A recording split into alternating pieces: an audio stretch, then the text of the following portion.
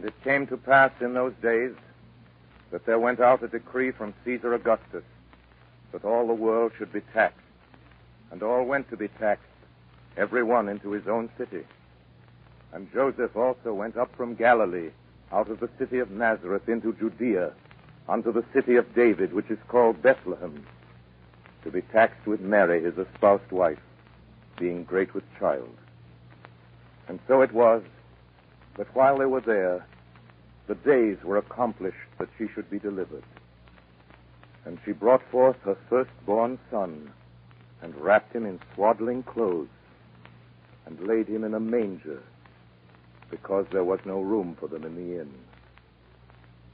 And there were in the same country shepherds abiding in the field, keeping watch over their flock by night. And lo, the angel of the Lord came upon them, and the glory of the Lord shone round about them, and they were sore afraid. And the angel said unto them, Fear not, for behold, I bring you good tidings of great joy, which shall be to all people.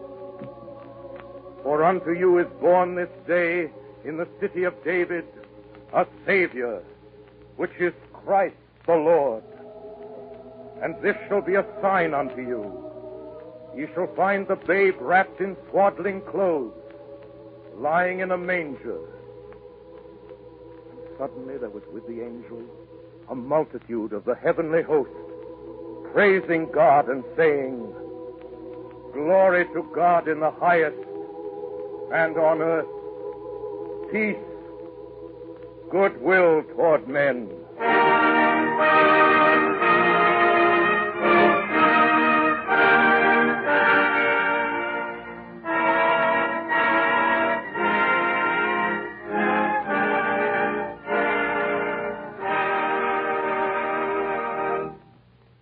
I just read you the story of the Nativity as told by St. Luke in the Bible, according to King James.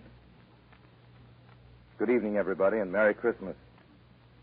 This is Orson Welles bringing you another radio show for Lady Esther, a Christmas show. God rest ye merry gentlemen, let nothing you dismay.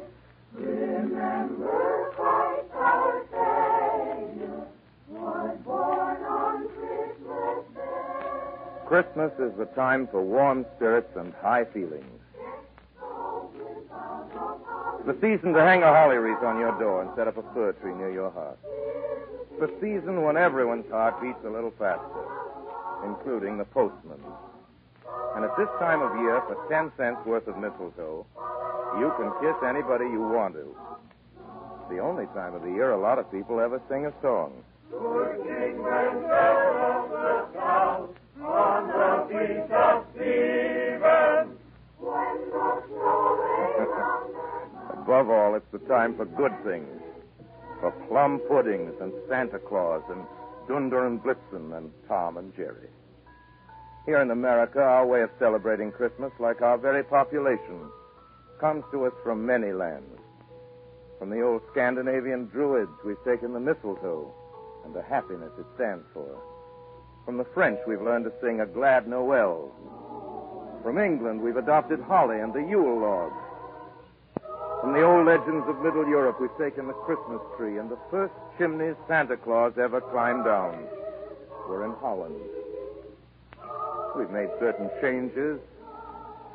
American children know, for instance, that wooden shoes won't stretch while stockings will.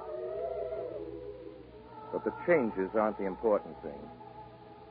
What doesn't change is what's important about Christmas. And on this Christmas 1941, that's a good thing to remember. God rest you merry, ladies and gentlemen. Let nothing you dismay. We send you with this program the warmest greetings of Christmastide. Goodwill toward all men of goodwill throughout the world.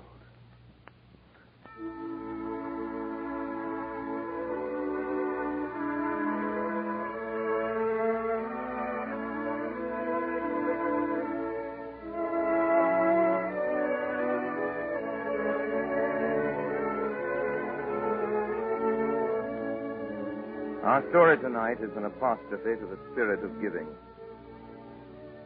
It's one of the first things my mother ever read to me. Your mother probably read it to you. It's called The Happy Prince. We'll do it for you in just a minute. Right. Now here's the story of The Happy Prince.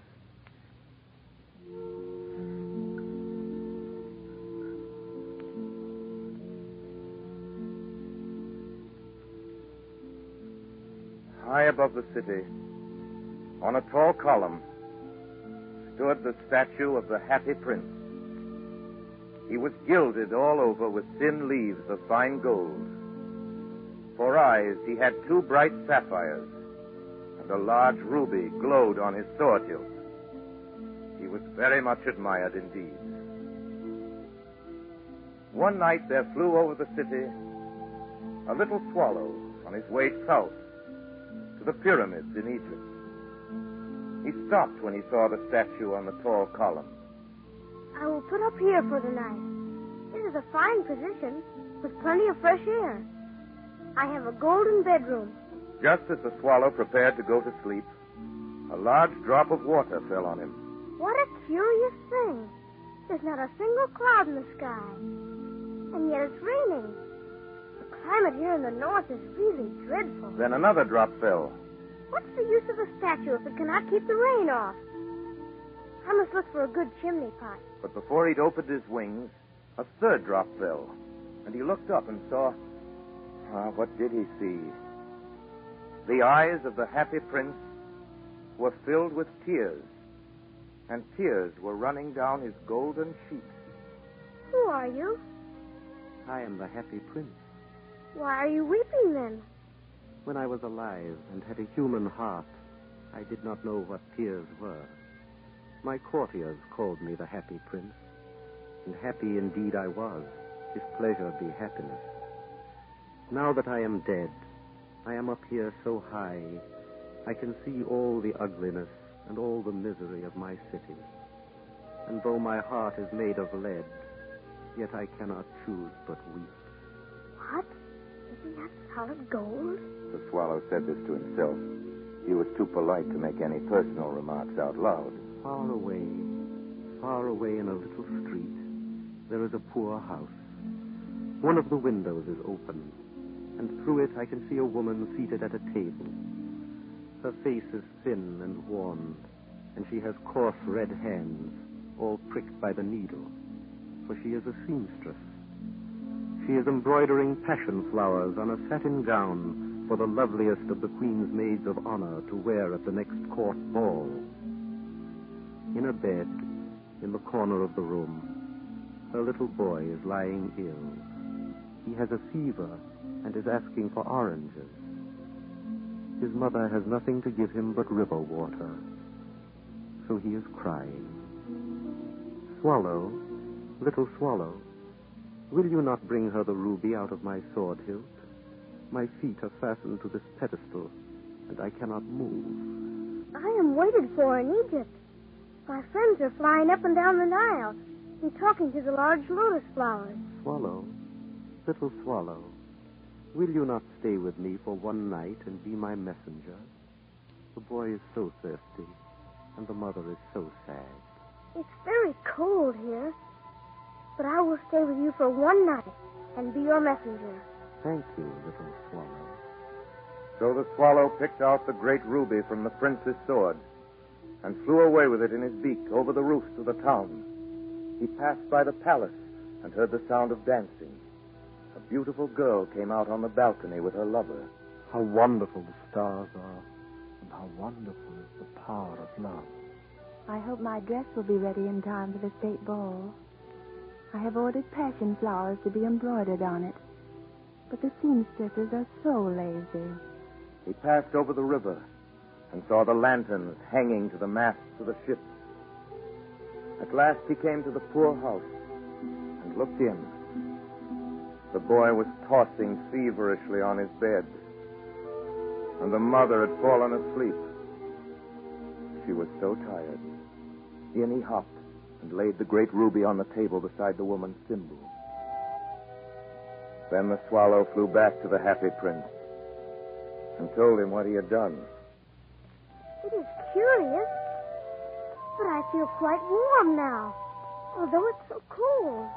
That is because you've done a good action. And the little swallow began to sink. And then he fell asleep. Thinking always made him sleepy. When day broke, he flew down to the river and had a bath. Tonight, I go to Egypt. The swallow was in high spirits at the prospect. When the moon rose, he flew back to the happy prince. Have you any commissions for Egypt? I am just starting. Swallow, will you not stay with me one night longer? I am waited for in Egypt. Tomorrow my friends will fly up to the second cataract. The river horse couches there among the bulrushes. And on a great granite throne sits the god Mammon. Swallow, swallow, little swallow. Far away across the city, I see a young man in a garret. He is leaning over a desk covered with papers. He is trying to finish a play for the director of the theater, but he is too cold to write anymore. There is no fire in the grate, and hunger has made him faint. I will wait with you one night longer. Shall I take him another ruby? Alas, I have no ruby now. My eyes are all that I have left. They are made of rare sapphires, which were brought out of India 1,000 years ago. Pluck out one of them and take it to him. He will sell it to the jeweler and buy firewood and finish his play. Dear Prince, I cannot do that. Swallow, swallow, little swallow, do as I command you. So the swallow plucked out the prince's eye and flew away to the student's garret. It was easy enough to get in as there was a hole in the roof. Through this he darted and came into the room. The young man had his head buried in his hands, so he did not hear the flutter of the bird's wings. And when he looked up, he found the beautiful sapphire. I'm beginning to be appreciated. This is from some great admirer. Now I can finish my play. The next night, the swallow flew back to the happy prince. I am come to bid you goodbye. Swallow, swallow, little swallow, will you not stay with me one night longer? It is winter, and the chill snow will soon be here. In Egypt, the sun is warm on the green palm trees, and the crocodiles lie in the mud and look lazily about them. My companions are building a nest in the temple of Baalbek. Dear Prince, I must leave you. But next spring I will bring you back 2 beautiful jewels in place of those you have given away. The ruby shall be redder than a red rose, and the sapphire shall be as blue as the great sea. In the square below, there stands a little match girl. She has let her matches fall in the gutter, and they are all spoiled. Her father will beat her if she does not bring home some money, and she is crying. She has no shoes or stockings, and her little head is bare. Pluck out my other eye and give it to her, so her father will not beat her. I will stay with you one night longer, but I cannot pluck out your eye. You would be quite blind then. Swallow, swallow, little swallow, do as I command you. So he plucked out the prince's other eye and darted down with it. He swooped past the match girl and slipped the jewel into the palm of her hand. Then the swallow came back to the prince. You are blind now, so I will stay with you always. No, little swallow, you must go away to Egypt. I will stay with you always. And he slept at the prince's feet. All the next day he sat on the prince's shoulder and told him stories of what he had seen in strange lands. He told him of the red ibises who stand in long rows on the banks of the Nile and catch goldfish in their beaks, of the Sphinx, who is as old as the world itself and lives in the desert and knows everything, of the king of the mountains of the moon, who worships a large crystal, of the great green snake that sleeps in a palm tree, and has 20 priests to feed it with honey cakes. And of the pygmies who sail over a big lake on large, flat leaves and are always at war with the butterflies. Dear little swallow, you tell me of marvelous things. But more marvelous than anything is the suffering of men and women. There is no mystery so great as misery. Fly over my city, little swallow, and tell me what you see there. So the swallow flew over the great city and saw the rich making merry in their beautiful houses, while the beggars were sitting at the gates. He flew into dark lanes and saw the white faces of starving children looking out listlessly at the black streets. Then he flew back and told the prince what he had seen. I am covered with fine gold.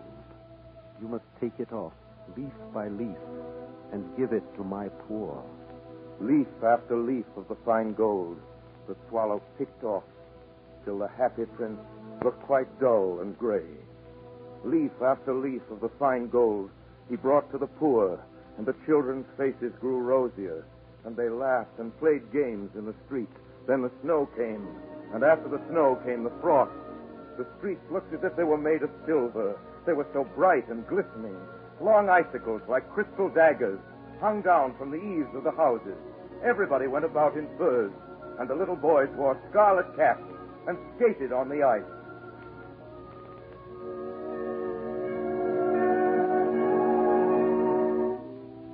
The poor little swallow grew colder and colder.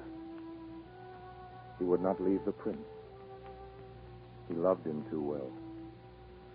He picked up crumbs outside the baker's door when the baker was not looking. Tried to keep himself warm by flapping his wings. But at last he knew that he was going to die. He had just enough strength to fly up to the prince's shoulder once more. Goodbye, dear prince. Will you let me kiss your hand? I am glad that you are going to Egypt at last, little swallow. You have stayed too long here. It is not to Egypt that I am going. I am going to the house of death. Death is the brother of sleep. Is he not? And he kissed the happy prince on the lips and fell down dead at his feet. At that moment, a curious crack sounded inside the statue, as if something had broken. The fact is that the leaden heart had snapped right in two. Certainly it was a dreadfully hard frost. Early the next morning, the mayor was walking in the square below in company with the town councilors. As they passed the column, he looked up at the statue. Dear me, how shabby the happy prince looks. And here is actually a dead bird at his feet. We must really issue a proclamation that birds are not to be allowed to die here. And the town clerk made a note of the suggestion. So they pulled down the statue of the happy prince. And then they melted the statue in a furnace. And the mayor held a meeting of the corporation to decide what was to be done with the metal. We must have another statue, of course. There shall be a statue of myself. Of myself? Of myself. Of myself? Said each of the town councilors, and they quarreled. When I last heard of them, they were quarreling still. What a strange thing. Said the overseer of the workmen at the foundry. This broken lead heart will not melt in the furnace. We must throw it away. So they threw it on a dust heap, where the dead swallow was also lying. Bring me the two most precious things in the city, said God to one of his angels. And the angel brought him the leaden heart and the dead bird. You have rightly chosen, said God. For in my garden of paradise, this little bird shall sing forevermore. And in my city of gold, the happy prince shall praise me.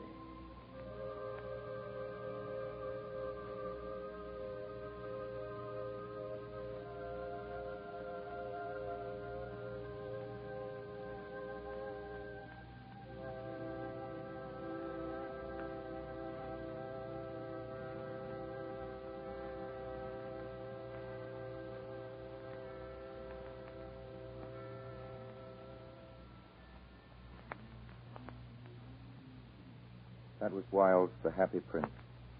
The music was by Bernard Herrmann. There's more to our Christmas show, but right here I'd like to tell you the good news about next week's program. Our store is a new one, and it's the best thing of its kind that's come our way this year. And our guest is Miss Rita Hayworth. Now about tonight. I'm going to do something of G.K. Chesterton's. I stumbled on it the other day. It isn't new, but it isn't very well known either. It might have been written especially for tonight. Especially for this Christmas, 1941.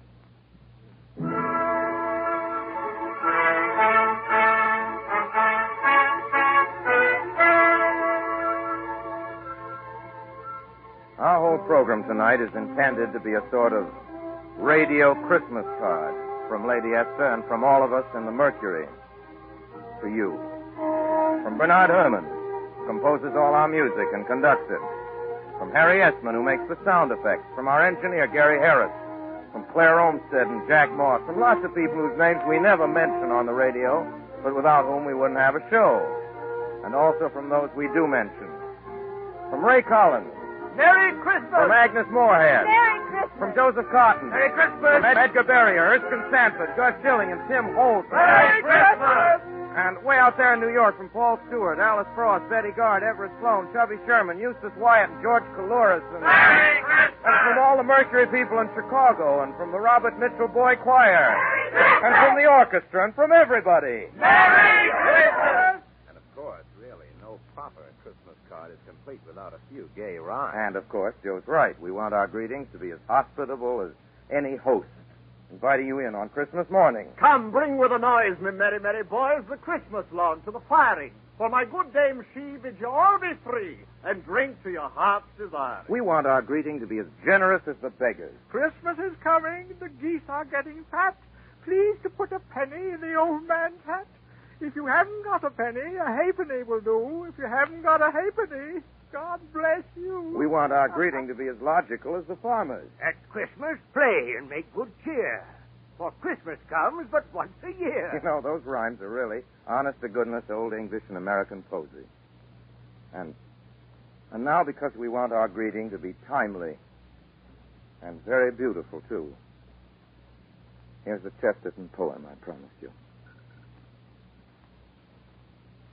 Passionate peace is in the sky,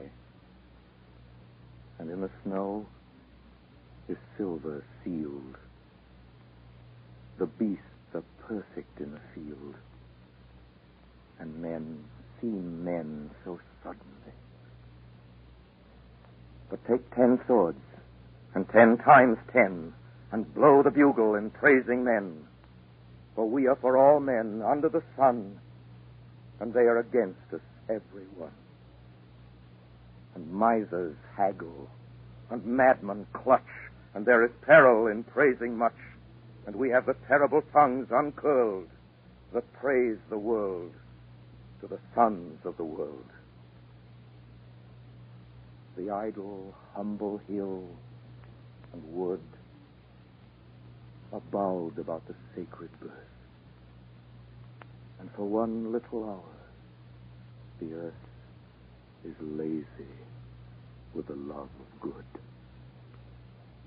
But ready are you, and ready am I, if the battle blow and the guns go by, for we are for all men under the sun, and they are against us every one. And the men that hate herd all together to pride and gold and the great white feather, and the thing is graven in star and stone, that the men who love are all alone. Hunger is hard, and time is tough. But bless the beggars and kiss the kings, for hope has broken the heart of things, and nothing was ever praised enough. But hold the shield for a sudden swing, and point the sword when you praise a thing, for we are for all men under the sun, and they are against us every one, and meme and merchant, thane and thrall, hate us because we love them all. only till Christmas tide go by. Passionate peace is in the sky.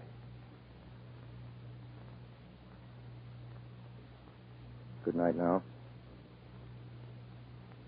Lady Esther and we of the Mercury wish you everything that's good for your Christmas. We remain, as always, obediently yours. And again, God rest you merry, ladies and gentlemen. Let nothing you dismay.